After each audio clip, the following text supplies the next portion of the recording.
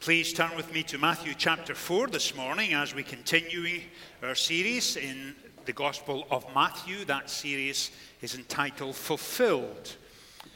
Most of you are conscious that you'll find it on page 1499 in the Pew Bible. For those watching on our live stream, both here in the United States and overseas, when we open up scriptures here in the sanctuary or pause and pray, please feel free to do that at home as well. And if you're joining us for the first time, having a Bible open on your lap Sunday by Sunday as you tune in and follow us will be a good idea as together we examine God's Word. And Matthew chapter 4 begins with these words. Then Jesus was led by the Spirit into the desert to be tempted by the devil. After fasting 40 days and 40 nights, he was hungry. The tempter came to him and said, "If you are the Son of God, tell these stones to become bread." Jesus answered, "It is written, man does not live on bread alone, but on every word that comes from the mouth of God." Then the devil took him to the holy city and had him stand on the highest point of the temple. "If you are the Son of God," he said, "throw yourself down, for it is written, he will command his angels concerning you, and they will lift you up in their hands, so that you will not strike your foot against the stone." Jesus answered, "It is also written, do not put the Lord your God to the test." Again, the devil took him to a very high mountain and showed him all the kingdoms of the world and their splendor. "All this I will give you," he said, "if you bow down and worship me." Jesus said to him, "Away from me, Satan, for it is written, worship the Lord your God and serve him only." Then the devil left him, and angels came and attended him. Amen. And we trust that God will bless to us this reading from his holy word. A couple of weeks ago, I broke a leg on my glasses and had to go to the optician and ask if they could repair them. And while I was standing there chit-chatting with the girl, she explained the process, and the cost, of course, was astronomical. And on the other hand, $10 would have been astronomical to a Scot, but nonetheless, it was expensive. And as I'm standing there, I noticed a little piece of paper on the counter. It was actually a notice, and it said, "If you don't see what you're looking for, you are probably in the right place." And I thought that was very clever and also funny. As I was driving away from the optician, I was thinking about it more and more, and then I began to see the parallel with the scriptures. That on Sunday morning, when we open them up and we take time to investigate and immerse ourselves in verse after verse of God's word, then we see how applicable they come. Their relevance begins to leap off the page as God speaks directly into our lives. And I trust and pray that will be our experience this morning as we come to this well-known passage of Jesus in being tempted in the wilderness. Now, most of you are aware that back in early December, we started this series of studies. And I said back then we were going to stay with them during December, January, February, and March. And we do that quite intentionally, because as a congregation, we're convinced that every 3.5, 4 years or so, it is a healthy process to spend a protracted period in one of the Gospels. And so we're coming to Matthew. And along with that, we have produced, as most of you are aware, a bookmark. And the bookmark has, at least on the front cover, our Sundays for January, February, and March. And next to those Sundays, the dates are there, is a passage of Scripture. And that's quite intentional, because our hope and prayer is this, that if you're determined in 2024 to take your faith more seriously, you will spend 10, 15 minutes each day reading God's Word, seeking to immerse yourself in it, and then apply it to your lives. And what you will discover, of course, is that when you work your way through the same passage of Scripture we look at in a Sunday, for example, Matthew 4, 1 through 11. Stay with the same passage for the rest of this week until next Sunday. What you will discover, of course, is that your Bible starts to open at Matthew's Gospel. The more you spend time in it, it will simply naturally open there. Now, please don't be unnerved or disconcerted by that. It's more about binding than something supernatural. So don't please read this as a divine sign. It simply will be that your Bible will get used to turning there. But the supernatural aspect will be this: that the challenges, frustrations, complications of the year ahead, when you spend extended time in Scripture, you will know how to respond to those challenges and frustrations and difficulties. You will sense the voice of God leading and guiding and directing you as you come towards them. And that's exactly what we're about to see in this passage of Scripture this morning. And it begins, then Jesus was led by the Spirit into the desert to be tempted. And the first question we ask is, the opening word of chapter 4 is then. And whenever you come across the word then in Scripture, you immediately, instinctively ask, when? And so you step back and look at the end of the previous chapter. That great moment of affirmation and reassurance at the baptism of Jesus, when in public the heavens open and the Spirit of God descends upon Jesus, and his Father says, "This is my beloved Son, with whom I am well pleased." 33 years ago, when Michael was born, the first thing I remember thinking when I picked him up was exactly those words. "This is my beloved Son, with whom I am well pleased." And for Jesus, it was a moment of affirmation, public acclaim, a note of celebration and joy at the end of one chapter. And then suddenly, he finds himself, after the highs of his baptism, in this bleak, dry, arid desert setting. And he was there for 40 days. Please forgive me for this, because it's not as accurate as I think it is. It's a little like us coming down from the celebrations and high and joy of Christmas and all of the festivities, moving into a new year, and then realizing it's the middle of January and we're going back to routine and the mundane and the scheduled. And we think, gosh, wouldn't it be lovely to live then in Christmas every day? And yet our faith says this. Our faith is every bit as credible in the midst of the routine and the mundane and the ordinary as it is in the high days and holidays and festivals. And the question is, why would the Holy Spirit lead Jesus into the desert? What was going on during those 40 days? What was so important that he had to spend 40 days before entering into his public ministry? The next 3 years of extraordinary blessing, of God at work in miraculous ways. Why did he need 40 days in the desert? I suspect the same reason that we find ourselves on Facebook and TikTok and Snapchat and every other social platform that's out there. Because being connected is important. Being relational is a priority for us. We need others around us. And for those 40 days, I suspect Jesus was spending time with his Father. Moments of great intimacy. Days of deep, deep joy. Periods when he would sense his Father's presence, his tender touch, encouraging and strengthening and equipping him for the next season of public ministry that is to come.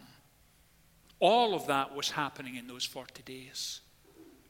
And what's more than that, and Scripture doesn't tell us this, so I'm using my imagination a little, so please forgive me, but I think it's a reasonable inference. What was he doing? Was he simply crouching at the side of a rock, hoping to get out of the sun? Did he just stand there for 40 days? Did he just walk up and down? I don't think so. I think not only was he spending time with his Father, he was, I am convinced, spending time with his closest and best friends.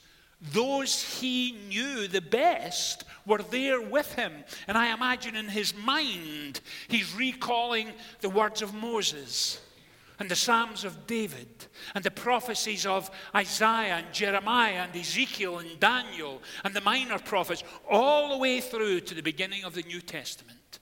And he was feeding his soul in Scripture, so that when Satan comes to him and tempts him, his instinctive, immediate response was, "It is written." And we see it in the first of the temptations. After fasting 40 days and 40 nights, the tempter came to him and said, "If you are the Son of God, tell these stones to become bread." Can you imagine that? Can you see in your mind's eye Satan bending down and picking up a small rock just about the size of a small loaf, brown in color, appealing in its shape, and turning to Jesus and saying, "Oh, smell that fresh bread. Turn the stone into bread. If you are the Son of God, come on, it's no big deal. Let your walk equal your talk. Show us who you are. Let's see what you can do." Jesus responds, "It is written, man shall not live on bread alone, but by every word that comes from the mouth of God." That's why we spend time in Scripture on Sunday morning, because it feeds our souls. It feeds us heart and mind and soul. It tells us of his love. It reminds us of his grace. And he equips us to take it and apply it and live it out day by day by day, so that when we in turn are tempted, we can say, "No, absolutely not. I will not go there. That's not who I am, and it will not define me or determine my future."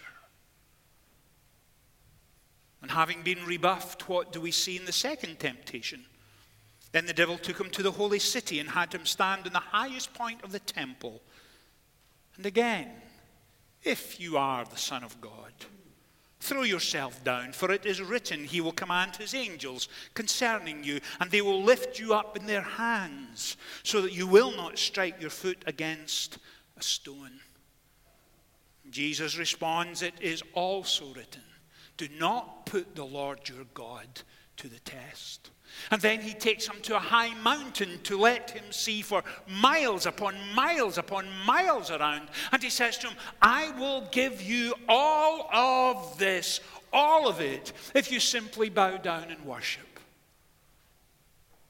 Do you understand the magnitude and the immensity of what's taking place there? What began with a simple temptation to satisfy his hunger and turn a rock into bread ends up with, "Worship me, and I will give you all of this." And Jesus, think of the acclaim. Think of the international popularity. People will know exactly who you are, that you are the Son of God, and that they should bow down in adoration and worship. Think of all that will be achieved if you simply bow down and worship me. And in what is typical of temptation, he doesn't tell you what else is going on. He doesn't come out and say, "If you bow down and worship me, there will be no need for a cross. There will be no need for suffering and dying and death and the forgiveness of sin. There'll be no fulfillment of the eternal purposes of God in the salvation of humanity." That's not even brought into it. It's kept off to one side, because sin at its very essence is deceptive. And when it comes to us, It comes in the guise of, this is no big deal, you can handle this. You're the one who's large and in charge. It will be absolutely fine. Everybody's doing it. Please, come this way. You'll be fulfilled. You will have contentment. It will be all you've ever wanted. And then some months later, I find an individual in my office shaking his head, his body racked with tears. There's been an affair, and it's been devastating to him, his family, all whom he loved. There's been utterly toxic, wounded and hurt people he knows and loves. And he says, what on earth was I thinking? Well, the first thing is you weren't thinking.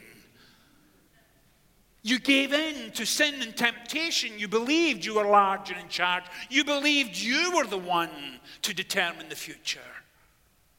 And it all began to disintegrate in your hands. That's what's going on in this passage. And how many Sundays have we looked at the power of sin itself? It is seductive. It is attractive. It is exciting. It is appealing. It never tells you the result, but only the highlight. And likewise, with the temptation of Jesus, we see it right there. Now, you may be sitting there this morning saying, okay, Richard, I hear what you're saying, and I think I understand it. But Richard, let me be frank for one moment. Let me be absolutely honest. Richard, I will never be able to turn rocks into bread. I will never be the Savior of the world. How does this passage apply to me? How does it speak into my life this morning? Well, let me suggest this. And let me suggest 4 pieces of the jigsaw puzzle that you need to put into place this morning. And on each piece you will see shapes and connections and colors that go with the earlier part of the gospel, and you'll see the connection take place. And number 1 is this. In fact, we have it in our bookmark. And it comes in the form of a question. What is the most important change I can make to grow in my relationship with Christ this year? Number 1, spend quality time with Him on a consistent basis. Delight in Him. Rejoice in Him. Be overwhelmed with His love and His grace, and understand again that for centuries before you were born, He set His love upon you. David tells us, Jeremiah tells us, while you were in the womb, I knew you. You're mine. You're loved by me. Delight in it. Rejoice in it. Thank Him for it. And that deep, abiding intimacy. Wow, what a difference that makes. Make time for Him. And this is a challenge to me much more than it is for you. And I have to ask questions relating to the second piece of the jigsaw puzzle we need to put in place. And it's this. Am I asking those deep, personal, probing, fearless questions about my own life? Let me give you an example. Am I spending more time on my smartphone each day than I am in the scriptures and prayer? Oh, I can always justify it. It's how I stay in touch with people. It's how I deal with emails. It's how I deal with texts. It's how I find information. And then at the end of the week, when it pops up on my phone, it tells me I have spent X number of hours, and I don't look at it because I'm fearful to look at it. And somehow the Word of God has been relegated and marginalized and pushed to the corner. Am I ready for those fearless, probing questions? Number 3 to put in place. It's a prayer. Father, grant me the indwelling, enabling of your Holy Spirit to constructively break the habits and attitudes that have become such a part of my life, and you are ashamed of them. Those habits that are secretive. Those attitudes I share with no one. The things I say in my mind, they're not worthy of my faith. Father, help me to take them away. Help me be rid of them. Create in me purity and honesty and transparency and accountability with you. And number 4, allow me to see sin and temptation for what it is when it first comes knocking at my door. Give me the discernment, give me the spiritual wisdom to recognize what it is, because it often comes in various garbs and disguises. And sometimes I'm almost too late before I realize what's actually happening. Father, grant to me your sensitivity. And so this morning, as we wrap all of this up, having put those conclusive pieces in place, what is our prayer? Father, allow me to become so familiar with Scripture that when a temptation comes my way, I am able to say, it is written, and stand foursquare on your word, strengthened, encouraged, refined by your grace, that I might grow closer to you in the year ahead. May that be our experience in 2024. Let's pray together. Father, we do thank you for this remarkable passage of Scripture. Enable us, please, this week to return to it again and again, to immerse ourselves within it, to see its relevance for our lives and its application for the people we are. Bless us, encourage us, strengthen and equip us. In Jesus' name we pray. Amen.